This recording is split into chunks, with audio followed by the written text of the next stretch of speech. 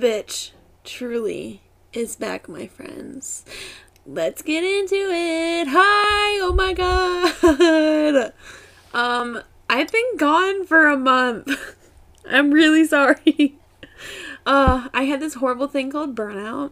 I was literally so burnt out and not taking care of myself, and I let the podcast go to the wayside, and I'm so sorry for that. But I'm back and better than ever, baby. So get ready. I bet you wish you saw the last of me. What's the word? Surprise, bitch. Sorry, I'm like super amped up. I'm recording this on election day, so it's 3 p.m. I'm drinking wine already because I'm so anxious. I hope you voted today. By the time you're listening, we'll probably know the results, and that will decide whether I'm happy or sad. But yeah, so I'm back. I'm really glad to be back. I think for a second there, I started taking the opinions of others way too seriously. And then I was like, no, wait, my podcast listeners really like what I do, and they get value out of the shit that I spew. So I'm back, and I'm going to be talking about my favorite topic ever, which is crate training. You guys know I'm excited about this. I went on a rant about it in my last episode, so I'm really excited to bring that to you today. But before we get into it, what am I drinking? Well, first I'm drinking wine. So let's talk about the wine that I'm drinking. So I don't drink a lot, okay? Let's just get that out of the way. I don't like alcohol. There was a period of time when I was really into wine, and I really liked the Apothic Red blend. And so when I was at the grocery store, I was like, I should pick up alcohol for the election. And I saw an Apothic Red, but it's sparkling. So that's the alcohol I'm drinking today. But this isn't wine with Courtney, it's coffee with Courtney. So I'm, of course, also drinking wine. And the wine that I'm drinking, this bitch just said wine again. The coffee that I'm drinking is by Abra Coffee. They actually reached out to me on Instagram and wanted to know if I wanted to try out some of their coffee.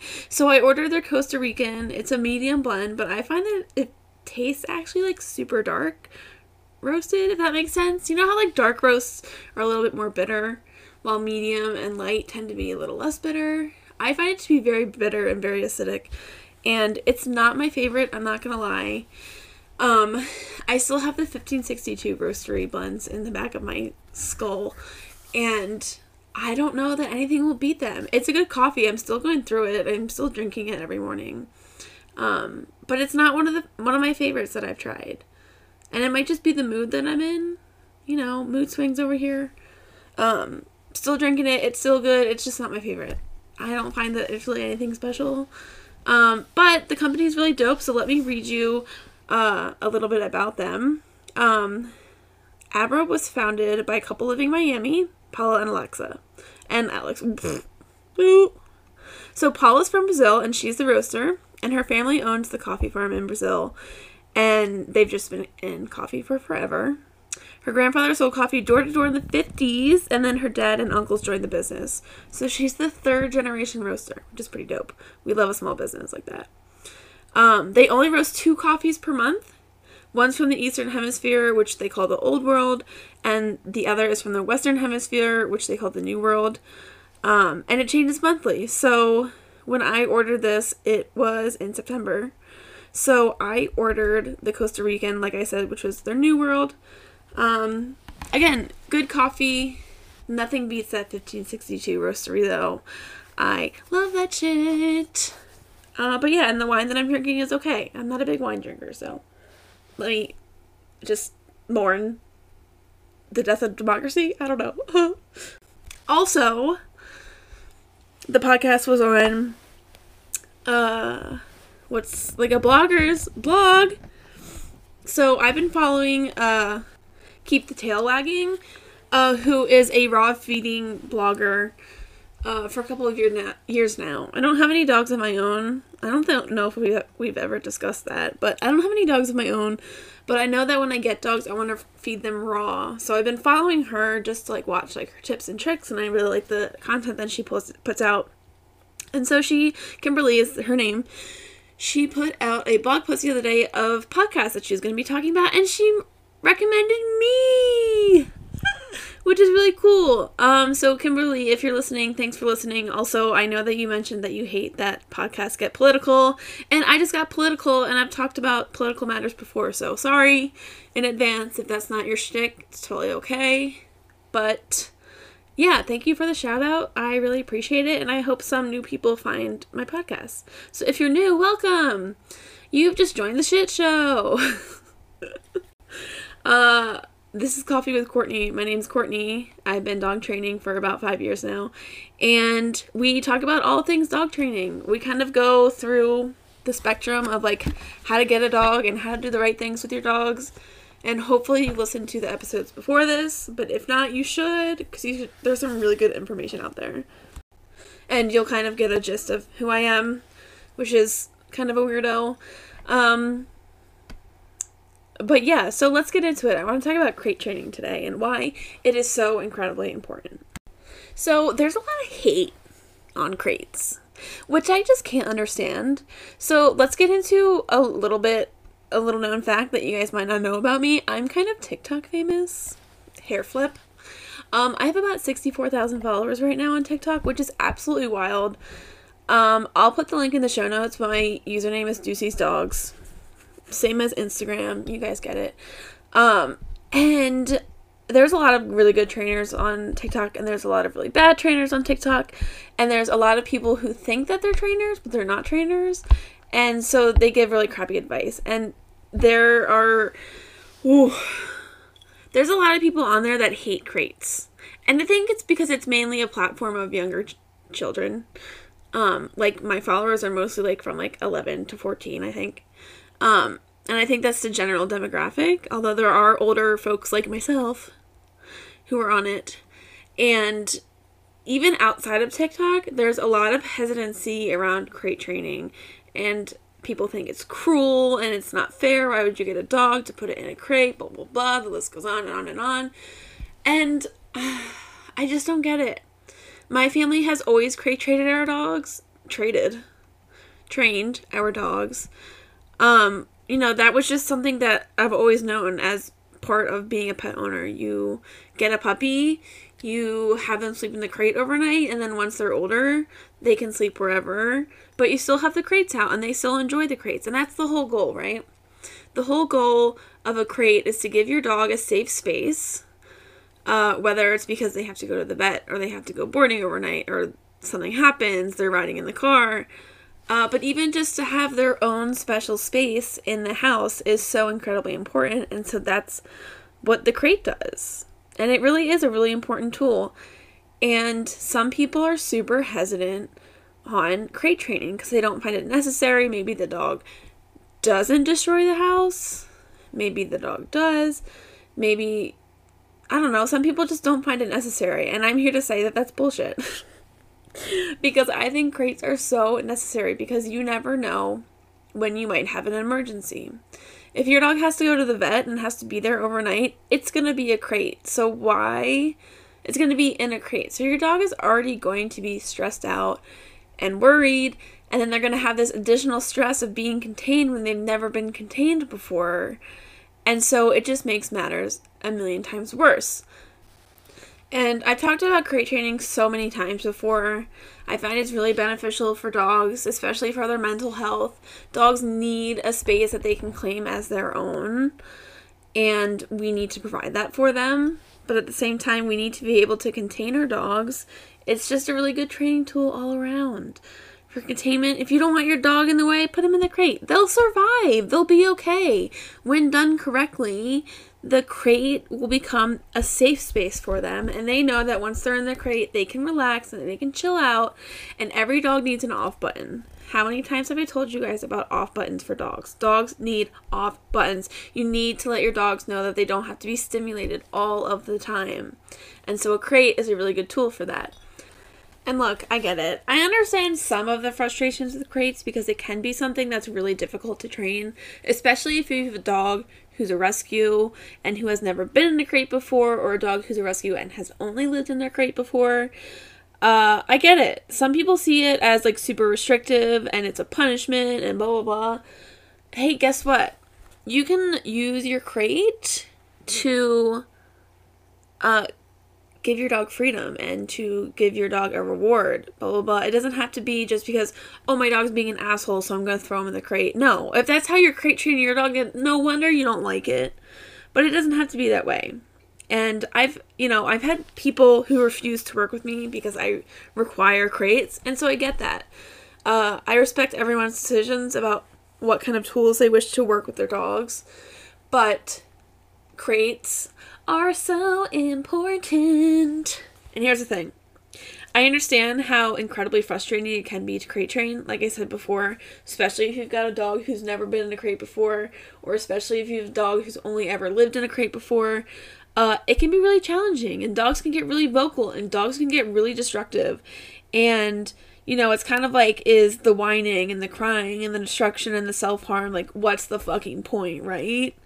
But, like, what if I told you that crate training can actually help solve all of these issues? It can help the separation anxiety. It can help the self-harm because of anxiety. And it can actually give you a way to communicate with your dog, but also to give your dog the space to be themselves.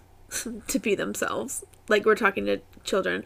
But whatever. But really, we can work through these issues of anxiety within dogs, which makes their lives absolutely miserable, with a crate. What if I told you that the issues that you're having with crate training could actually be solved with crate training? Does that make sense? I hope it does. So here's the thing. When it's done properly, sorry, my phone's going off, the crate provides a safe environment for dogs to decompress, relax, and recenter no matter where they are.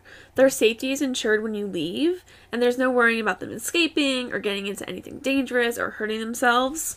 I've mentioned this time and time again that if there's an emergency and your dog has to go to a vet place overnight or even just a boarding facility overnight, there's no added stress on your dog, but also the staff that are taking care of your pets because they're acclimated to a crate environment already. So what I did for this episode was I actually asked a bunch of my colleagues for what their favorite things about crate training are. And so I've mentioned a bunch of them already, but one of my favorites, and a bunch of the girls that I asked put it in here, gave me the same kind of responses, which is the flexibility that you have with a dog who is crate trained. A colleague of mine, Angela, recently just moved, and she said it was made so much easier because she had the ability to pack up her dogs, pack up all their shit, go to the new house, get their dogs in the house, get them acclimated. But by using the crates, they were able to safely get everything into the new house, get everything situated, and their dogs weren't in the way, they weren't running away, they weren't escaping out the front door, and they were safely in their crates while they drove, but also while they got to the new house, and they were able to settle in a little bit more. And there's just a million different reasons too. They're helpful when you're getting new animals, or when you're having different animals over the house, when you're having strangers over, even when you're just having people over and you want your dogs to chill out. It really just helps the mental health of your dogs when you give them a space that is theirs that they can relax in. And that's why crates are so magical and they're so amazing. So now that I've talked your ear off for the last 15 minutes about why I love crates so much, let's get into how you can actively start crate training. So every dog is going to be different. So some of this is going to be trial and error. For example, Zoe, who is one of the dogs that I take on pack hikes with me, she has to be in a completely bare crate. You can't have anything in it unless it's like a toy and like a water dish. That's like about all that she can handle. She really enjoys just being in her crate by herself without any other stimuli or anything. On the other hand, I have Indy, who is another dog that I train, and she likes her crate to be more of a den environment. So there's a blanket over top, she's got a nice fluffy bed inside, she's got her toys in there, and that's really comforting for her. Each dog is going to be different. Some dogs are going to try to tear up the stuff that you have inside of the crate. Some dogs might potty in the crate. Again, it's really trial and error, but the first thing and the most important thing that you do while you're crate training is to make it a fun and happy experience. Now, that's going to be really difficult if your dog already has anxiety and has anxieties about the crate, but you don't want it to be a punishment tool. You want to create it to make it a safe space for them. So they might go through some discomfort now, and that's okay, because at the end of the day, or at the end of the training, your dog is going to have a space that they call theirs, and a space where they can go and mentally chill out and just have a good time. So how do you do that? If I have a dog who's really aversive to going into the crate, I start by feeding around the crate. If they don't want to stick their head in the crate to eat, or if they don't want to eat inside of the crate, then move the bowl closer and closer to their crate. You can also implement some kind of like reverse psychology. So say your dog isn't a big fan of the crate, but your dog is a super big fan of chicken. Throw some pieces of chicken inside the crate, and when your dog goes in to get it, now there's a specific way that you can do this, but basically you're going to ask your dog to wait outside of the crate until you allow them to go inside of the crate to get the food. Now, it's super hard and difficult to go over how to do this in a podcast because it's not a visual medium, which is okay. But basically, you're going to play the waiting game with them. So you're going to have them wait. It's the same as like any kind of like boundaries or anything that will keep your dog contained in a certain area. So you get it? So like you're giving them the good thing, but you're telling them that they can't get the good thing until you tell them to. So then they're like, well, I want to get in that crate. I need to get in that damn crate because there's some chicken in there. Reverse psychology. What's also really important, once you get your dog in the crate and the door is closed and the latches are locked and they're all settled in there, do not let your dog come out of that crate if they are excitable. That means, and that includes when you get home from work. If your dog is excitable and like, oh my god, you're fucking home, I get to get out of this fucking crate, blah, blah, blah, blah, blah, and you're letting them out of the crate, you're kind of enforcing the idea that the crate is a bad place. And that's not what we want. So how... Sorry, just putting my wine down. So, how do you do that? You wait. You literally sit and wait until your dog gets out of their crate. I mean, that's not what I meant. You sit and you wait until that dog is calm.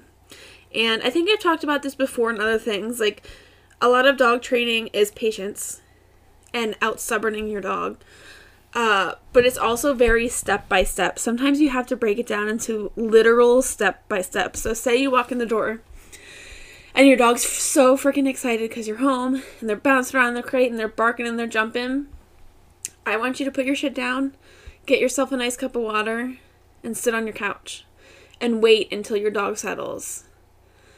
The first time you do this is going to be absolute hell on earth because your dog is going to be like, what the fuck is going on? Get me out of this fucking crate, blah, blah, blah. I'm so excited to see you, right? Just chill. Just chill. Turn on TV. Turn on the news if that's your shtick. Turn on the Friends reruns, whatever it is. Turn on the TV and wait. And then once your dog is calm, stand up.